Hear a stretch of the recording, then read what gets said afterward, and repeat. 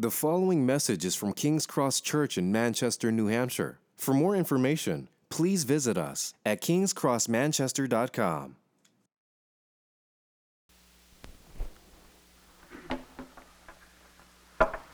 All right, good afternoon. Steve and Jim have known each other for a long time. And Steve and Jim have been going to the same church for years. And they have this disagreement between the two.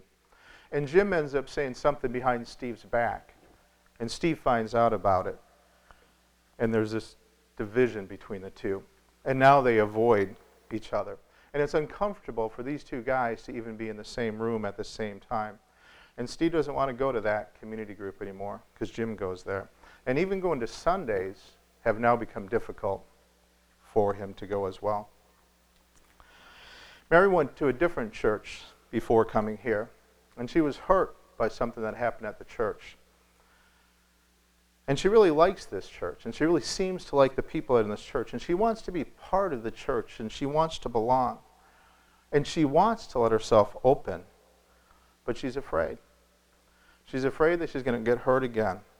So she comes in late, and she leaves early, and she normally doesn't talk to anybody. She has to work up the courage on Sunday mornings in order to come to church. Richard is struggling with sin. And he knows he's not doing what he should, or he shouldn't be doing what he's doing, but he keeps doing it. And because of this, he feels guilty, and he feels ashamed. And he would be totally humiliated if anybody found out what was going on at all. And he feels like on Sunday morning, like everyone can see right through him. So he starts to come less and less. And when he is here, he doesn't talk as much to anybody. He doesn't reach out as much to anybody. All three of those stories involve someone who was part of a church, but in one way or another, they now feel like they don't belong to the church. There's this loss of unity and this loss of community that they feel. They feel like they're not part of the group anymore, that they're not part of what's going on. But those aren't the only groups of people who don't feel sometimes like they're part of it. Those are circumstances that have created that. But for others, sometimes people don't feel like they're part of the community, part of the church, part of the unity, simply because they're shy. They're uncomfortable around other people, and they don't really know what to say or what to do. They don't really know the right questions to ask. And so for some people, they never really feel that unity and that fellowship. For others, they've had it, but now that feeling is gone. That feeling of unity, community is gone. All of these people need to hear the truth in love. They need to hear the truth that God says that they are part of the body, that they are loved, that they are needed, and that God sees them as essential. So what we're going to look at today is we're going to look at building the church in love, building the community, and this unity that the church is designed for. So let's look at our passage. A bunch of the slides are going to be up over here. So the first one, will we get that up? Here we go. And this is found in Ephesians 4, it's verses 1 to 3. Then we're going to jump to 15 and 16. 15 and 16 are what we're going to be concentrating on today. It says, I therefore, a prisoner for the Lord, urge you to walk in a manner worthy of the calling to which you have been called, with all humility and gentleness, with patience, bearing with one another in love, eager to maintain the unity of the Spirit in the bond of peace. Rather, speaking the truth in love, we are to grow up in every way into Him who is the head, into Christ, from whom the whole body, joined and held together by every joint with which it is equipped, when each part is working properly, makes the body grow so that it builds itself up in love. And let me just pray before we get started here. Father God, we come before you now, Lord, as a brand new church. We come to you as a people who want to build community, a people who want to reach out to each other, as a people who want to build our lives together so that we are the body of Christ, so that we are who you say we are, so that we work properly, Lord, so that we are your body and your church. So be with us today as we look to your word, Lord, and help us to see this and to understand this and to know how to do this, Lord. In your precious and holy name we pray. Amen. So this whole section in Ephesians 4, and specifically verses 4 through 16, is talking about the unity of the body. And so we want to ask ourselves, first of all, what is the goal of unity as we look at this? And the goal is to grow into Christ as we look through this passage. It's to grow in love, and it's to do the ministry of the work. See, a church needs to be united if it's going to grow. A church needs to be united if its people are going to mature. A church needs to be united if it's going to be able to withstand false doctrine. It needs to be united if it's going to build itself up in love and it's going to do the work of the ministry. And as one commentator said, disunity opens the door to Satan, his angels, and false teaching. Paul says we are to grow up into him, into Christ. So Paul says two things. He says we're supposed to grow up into Christ, who is the head. And then he says the church is from God himself. And so as we look at that, we say we're to grow into him, but it's from him. And so what does that mean, grow into him, even though the church is from him? So when he says that we're to grow into Christ, and that Christ is the head, he's saying that Christ is the authority. That it's to Christ that we submit ourselves to. And when he says grow into Christ, we are to become Christ-like. And Paul talks a lot about this in Ephesians. He's going to talk about it later on. But so, under the authority of Christ and becoming Christ-like, we grow into that. He then says that the whole body is from God. The body of Christ, the church, this community, is a gift from God. We are God's people, and God has promised us fellowship. And he has promised us this community. And this is both a promise and a command. It's both a command to fellowship and a promise. So if we look at the greatest commandment, God says, love the Lord with all your heart, soul, and might, and love your neighbor as yourself. It's a command to do this. But it's also a promise as well. So John was writing the first book, or the book of 1 John.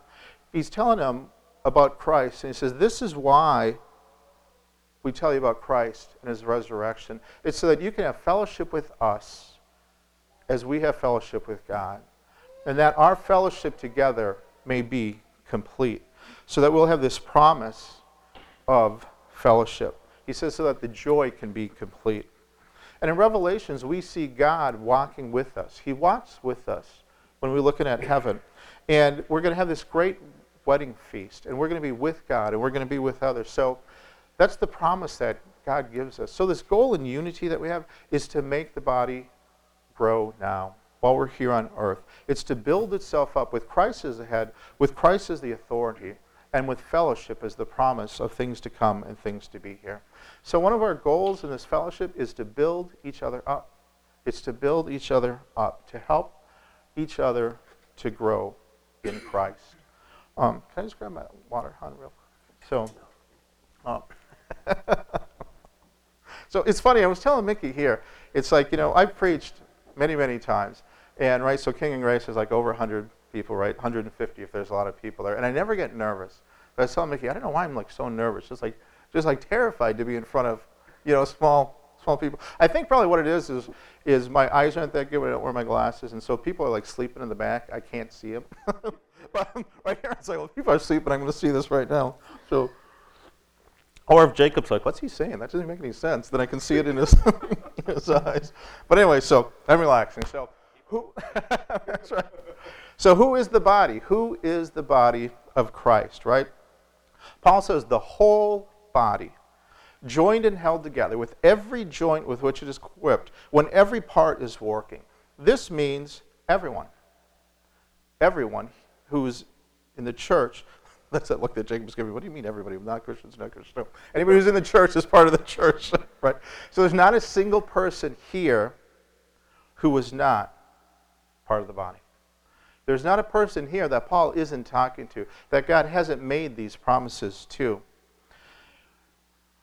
But not everyone always feels like that, right? Not everyone feels like they're part of the body. Who's most likely to not feel that way as we think this through? The new person is most likely not going to feel they're part of it. The shy person doesn't always feel like they're part of it. The person who's been hurt before, like Mary from the first story, isn't likely to feel part of it. The person who's struggling with guilt, the person struggling with shame, the person who is actively seeking, and the person who has these relational problems with other people aren't going to feel that. But it doesn't change anything. Right? It doesn't change what God says the way we feel. And God says there's not a person here who is not vital. Right? Sometimes we feel like we're not vital because we can't contribute, because we don't know enough, because we're not mature enough, because we can't talk to people, because we don't come enough. But that is not true. The passage says everyone here is part of the church. Everyone here is vital. And so I have a quote here. Excellent. By a guy named Max Anders. He says, "We must recognize that we belong to one another. We need one another, no matter how insignificant we think our contribution is. As Francis Schaeffer used to say, there are no little people in the kingdom of God, and there are no little jobs. Just as a physical body needs red corpuscles and livers more than it needs a handsome face or beautiful hair, so we all belong, and we are all necessary. We all can contribute, and when we do, we all grow to maturity in Christ." So Paul compares us to a body. What do we know about how God looks at a body? In Psalms 139, we have an overhead for this. Psalm 39 says this, "For you formed my inward parts. You knitted me together in my mother's womb. I praise you, for I am fearfully and wonderfully made. Wonderful are your works. My soul knows it well. My frame was not hidden from you when I was being made in secret, intricately woven in the depths of the earth. Your eyes saw my unformed substance. In your book were written, every one of them, the days that were formed for me, when as yet there was none of them." It is not just we who are here today, but it's the new people that God will bring in as well. Because God looks at this church, and God, the way He designs the body, designs the church, and He sees when it's in its unformed substance. He intricately weaves it together. And so there's people here who will be here that God knows already. He has made part of this body. God knows every day of this church and what's going to happen. He knows every single person who will be at this church, and He knows it already. That's the care and that's the love that He has for the body. So, this passage says we are to speak the truth in love. According to John Stott, let me read this. He says, "Speaking the truth in love is not the best rendering of this expression. For the Greek verb makes no reference to our speech. Literally, it means truthing in love, and includes the notions of maintaining, living, and doing the truth." So, we speak the truth in love. We live the truth in love. We teach the truth in love. We act the truth in love. In this section, if you notice it, it begins talking about love, it ends talking about love, and in the middle it's talking about love. 3 different times if you read Ephesians 4, 1 through 16, it's in love, in love, in love at all. So this truthing in love is the opposite of... So let me just jump in here. This passage started with the word rather speaking the truth in love. So the one before, the passage before, it talked about not being immature, not being tossed, or like little children. So we shouldn't be like little children tossed to and fro by the waves and driven by every wind of doctrine. So this truthing in love and speaking in love is the opposite of that immaturity that he was just talking about. It's the opposite of being swept away by every wind of doctrine. And so that's part of the thing with speaking the truth in love, is to help each other mature and to help fight false doctrine as well. And so it's more than speaking in truth in love, but it's not less than speaking the truth in love. And so it is speaking in truth in love. Because when we interact with people, when we talk to people, we talk to people, right? So all of our interaction involves talking to people. So it is definitely speaking the truth in love as well, right? When God created the heavens and the earth, he spoke. When Jesus Christ raised people from the dead, when he did his miracles, when he, healed the blind and the lame and everything, he spoke. And we speak to each other as well. And later on in Ephesians, Paul goes into this great deal of how we speak to each other. But so this whole concept of speaking the truth of love is found throughout the entire Bible. So we're to speak the truth, and we're to speak it in love. So here's Max Anders again. He says, speaking the truth in love is a mark of maturity, which will enable us to grow up spiritually. Immature people often fall into one of two opposite errors. They speak the truth, but without love. Or they love without speaking the truth. When we do the first, we often brutalize others, pounding them with the truth, but doing it in an unloving way. When we do the second, we don't tell others the truth, thinking that by shielding from the truth, we are sparing them from pain. We are not, however. All we are doing is delaying their maturity. To share the truth with our fellow believers is a mark of maturity, but we are to do it with love, with understanding, and with compassion. John Stott says, truth becomes hard if it is not softened by love, and love becomes soft if it is not strengthened by truth. We need both truth and love, and we need it for evangelism as well. John MacArthur says evangelism is most effective when truth is proclaimed in love. So, speaking the truth in love, we need both truth and we need love. And this passage says we're supposed to grow, and we're supposed to grow in this unity. So the question is, how do we grow as a body? Our passage says we grow up in every way when each part is working properly, makes the body grow so it builds itself up in love. It is the speaking of truth in love. And so this is what the prophets, the evangelists, the apostles do. This is what the shepherds and the teachers do.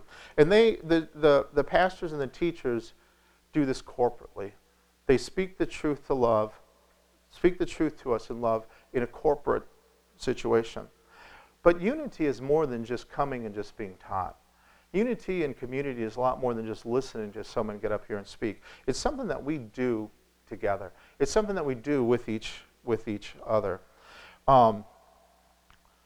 So we speak the truth in love with humility, gentleness, patience, bearing with one another in love, eager to maintain the unity of the Spirit in the bond of peace. And one of the most important things to remember when we're speaking the truth in love to someone is that every single person is different.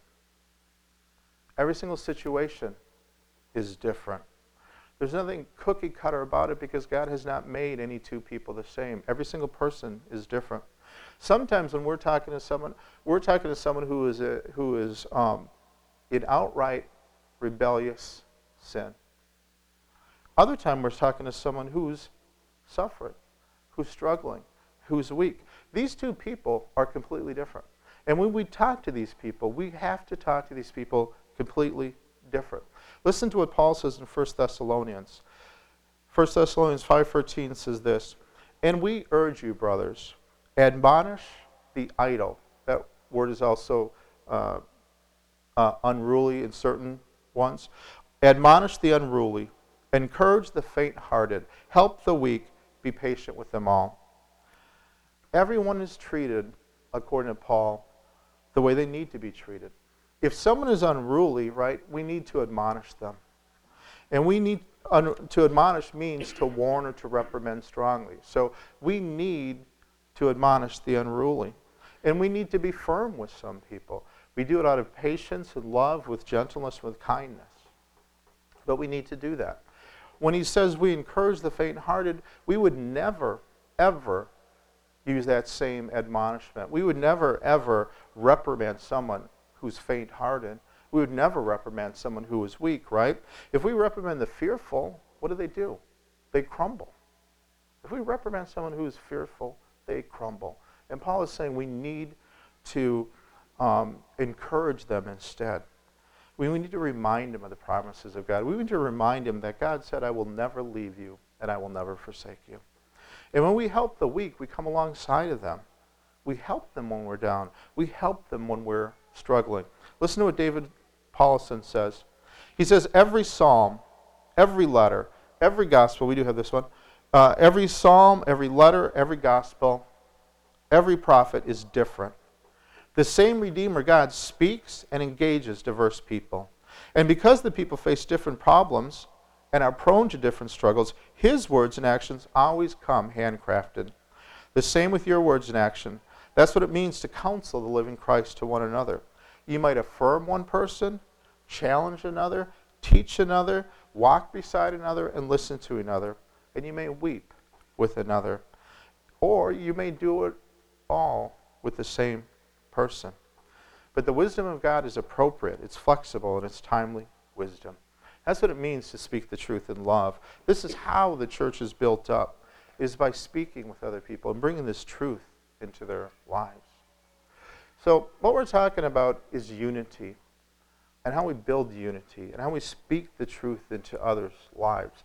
So let's just take a minute and look at some of the obstacles to unity. And how do we overcome these obstacles? And I just want to look at 3 of them. But the first one is a discontent, grumbling spirit. It's someone who is dissatisfied. Someone who's dissatisfied with the leaders or with the people, with the building, with the community groups, with the preaching. Doesn't matter. It's someone who is dissatisfied. And not only do they grumble on the inside, but they complain and they gossip on the outside as well. Right? These people are never happy. Nothing is good enough, and they're quick to vent. They bring others into their anger and their bitterness and their unforgiveness. And we all know people like this, right? Whether it's at work or at school or in the family, other churches, but we know what it does to the body. So talk about a hard situation, right? Talk about a hard situation, but they need to hear the truth in love. So my suggestion is to get Jacob to do it. But if he's not there, and we have to, right? It's hard, right? We know how hard this is. It's hard enough to bring truth to anyone in the first place, right? Let alone to bring truth to the person like that. Let alone, to do it in love, right? Because what are we tempted to do? We're tempted to say nothing. We're tempted to do nothing. We're tempted to just not speak with them. Or if we do, we go with fear and with trembling. So how do we do it? We begin in prayer, first of all. And then just like Paul says, we do it in gentleness. We do it in humility. We do it in patience. We do it bearing with them. We do it eager to maintain the bond of peace. Listen to 2 Timothy 2:24-26. I think we have this one written out as well. It says, "And the Lord's servant must not be quarrelsome, but kind to everyone, able to teach, patiently enduring evil, correcting his opponents with gentleness. God may perhaps grant them repentance leading to a knowledge of the truth, and they may come to their senses and escape from the snare of the devil after being captured to do his will." So that's one of the obstacles to it, right, is if a person's like that. The other obstacle, like I mentioned with the story of Steve and Jim, is sometimes there's relational problems that are in there. And these break down that community, and they break down that fellowship. And so it could be something like this where, Steve's talking behind Jim's back, or Jim behind Steve, and they find out about it.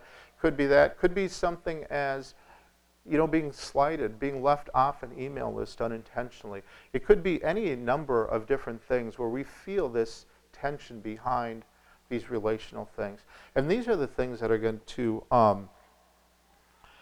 break down. It's going to break down that fellowship. And these situations are real. These situations happen. These situations happen in families. They happen in churches. They're just relational things that we happen. We see this all the time. So how do we overcome this? What does Jesus say? And if we have the overhead for this one, Jesus says a couple different things. No, we don't have any more? Okay. I keep saying that, but I don't look, and then when I look over there. So, all right, so here it is. I'm trying not to read too much, but I realize as I'm reading a lot, but I don't mean to. So let me just kind of paraphrase these next two things rather than read it. Jesus says this. He says that if you're standing and praying, and you realize that someone has something against you, you're supposed to go to that person. They have something against you. Then he says, if you're going to offer that's the opposite. Well, it doesn't matter. So here's what happened. He says if someone has something against you, you're supposed to go to that person. If you have something against someone, you're supposed to go to that person. There is no escape. If there's relational things, it's you who are to initiate that. That's what Christ says. Someone has it against you, you talk to them. You have it against them, you talk to them. Paul later on says that if anyone has a complaint against one another, we're supposed to bear with each other, and we're supposed to forgive each other. Jesus Christ has forgiven us, and we're supposed to forgive other people the same way that Jesus Christ did. So we want to reconcile these relationships. We need to forgive them. We need to speak the truth in love to them. The final category I just want to mention is inner obstacles. These could be ones that are selfishness, could be like a me-focused attitude. Maybe you just don't want to leave your house. Maybe you like being home and you just plain don't want to leave. Maybe you're too busy. Maybe there's just too much stuff going on. But it could be that you want to be more involved in people's lives, and you would if you could, but you just don't really know how. You don't know where to begin. You don't know what to say to people in order to do that. So what I want to do is spend a couple minutes just talking about some practical, different ways to talk to people. The reason I want to do that is because all relationships are based on talking to people. And speaking the truth in love is based on talking to people. It's how the body grows. It's how we become a community. It's how we get this unity that he's talking about. So Ed Welch wrote this book that I recommend to anyone, and I bought this copy, so anybody who wants it, if you want to do it, I'll leave it right here. Could do it. Fantastic book. Absolutely wonderful. But I just want to just talk about what he said in the book real quick. So he says that most people don't ask for help. He says desperate people don't ask for help. You think that they would, but he said even desperate people don't ask for help. So what we need to do is we need to take the initiative. And we need to move toward people. God moved towards us. And so we move towards others in his name. The first thing we do is just begin by just greeting people. Just simply saying hi. We say hi to the new person. We say hi to the new person who's come again. We say hi to the ones who are introverts. We say hi to the ones who are sitting alone. We say hi to the marginalized. We say hi to the children. We say hi to everybody. But it just begins just by saying hi. And then we start to develop relationships. We move from just saying hi to having conversations with them. And so lots of times at first when conversations may seem awkward, but as we work on this, it becomes easier and easier just simply by the more we do it. But Ed Welch says that we're looking for something when we have the conversations. Because as we get to know people, we just ask them common interests, common things. Did you watch the football game last night? What do you think of this? Whatever. What are you doing for the fall? And when did you get married if you're married? Just different questions like that. But then he says we look for something as we have these conversations. And what we look for is anything that sparks emotion in their lives. So anything that they love, anything that they hold dear, anything that they're afraid of, anything that seems hard for them when you talk to them. And he says this, he says, when we're happy, we possess something that we love. When we're anxious, something that we love is at risk. When we're despondent, something that we love has been lost. And when we're angry, something that we love is either stolen or kept from us. And so we listen for these things. So if we listen to so that if they seem anxious, we try to find out what is it that they love that's at risk. If they're despondent, what is it that they've lost? If they're angry, what is it that is either going to be stolen from them or kept from them or that they can't get? And we listen for these things. We listen for these emotions. We listen to these affections because these things are the windows into their soul. They're what's on their heart. So if they get excited about something, we start talking about it. And so, for example, if someone starts talking about the holidays and they're going to go see their family and they're out of state and stuff, that could be, oh, I'm really excited to do it. Or there could be that trepidation. They don't really want to go because they know there's going to be conflict and stuff. And so a simple thing like going out of town, we listen. And that's where we start to build those conversations. Our heart issues or health issues always come to the chance that they're either fearful or they're thankful. They're fearful for what's happened. They're afraid what's going to go. Or they're thankful. It's like, or they show faith in those situations, right? Fear or faith, those things like that. But we listen to them. We try to find out what's important to them. And then what we do is we bring God's truth to their lives. We make that connection between the gospel and what Christ says and what they're going through right now. And that's going to make an impact because this is what they hold dear. This is what's important to them. And we listen to it, and we find that we try to do this, and we build each other up. And so the person who is struggling, we come beside them and we build them up. The one who's afraid, we give them faith. We help them to see these different things. If it is someone who's, with the sinful person, and we hear this, and we kind of see this anger, and we see this and everything else that's going on, we address that in those ways. But this is how we build this conversation. It's how we build each other up. It's how we see what it is and know what it is that we're talking to. Then we pray for them. And the next time we see them, we follow up. And so that person who went to the holiday, we say, hey, how did the holiday go? Did you get a chance to talk to your brother? Was he nice, or did he throw mashed potatoes at you again like he did last time? So we try to find out. We follow up, and we pray. And that's what it is. It's going to build up that community. And so when a church is working properly, and the body is growing, and it's building itself up in love, what does that look like? It looks like speaking the truth in love to each other. It's each of us initiating conversations with each other and bringing that Word of God to bear unto their lives. So remember, we are growing into Christ. He is our authority. And we are striving to say with Paul, it is no longer I who lives, but it is Christ who lives within me. We are to grow into Christ. And this body that God has given is His gift. It's His design for us. And so those longings in your heart, that longing to be a part, that longing to belong, that longing to have these deep relationships, that's from God. That's from God. And that's right.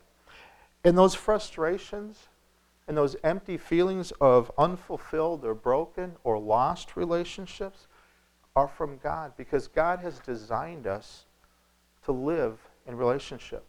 God Himself has never not been in a relationship. He has never not been in fellowship. He is Trinity from the beginning. And what did Jesus say when He was on the cross, when He bore our sins, when He paid that punishment? What did He say? My God, why have you forsaken me? The result of sin is broken relationships. And Jesus felt the result of sin when He was on the cross. But for the joy that was set before Him, He endured the cross. And what is that joy? Today you will be with me in paradise. You will be at the marriage supper of the Lamb. I will be your God, and you will be my people. I will wipe away every tear. I will walk with you in the garden in the New Jerusalem. Our longings for community and for relationship will be fulfilled forever when we are in heaven. Let me just pray. Father God, we come before you now. And Lord, I just pray, Lord, just for our church here, Lord. I pray that we will be that body, Lord, that we will be knit together, that every one of us, every joint will operate right. Lord, you have called us all here. There's none that you have not called.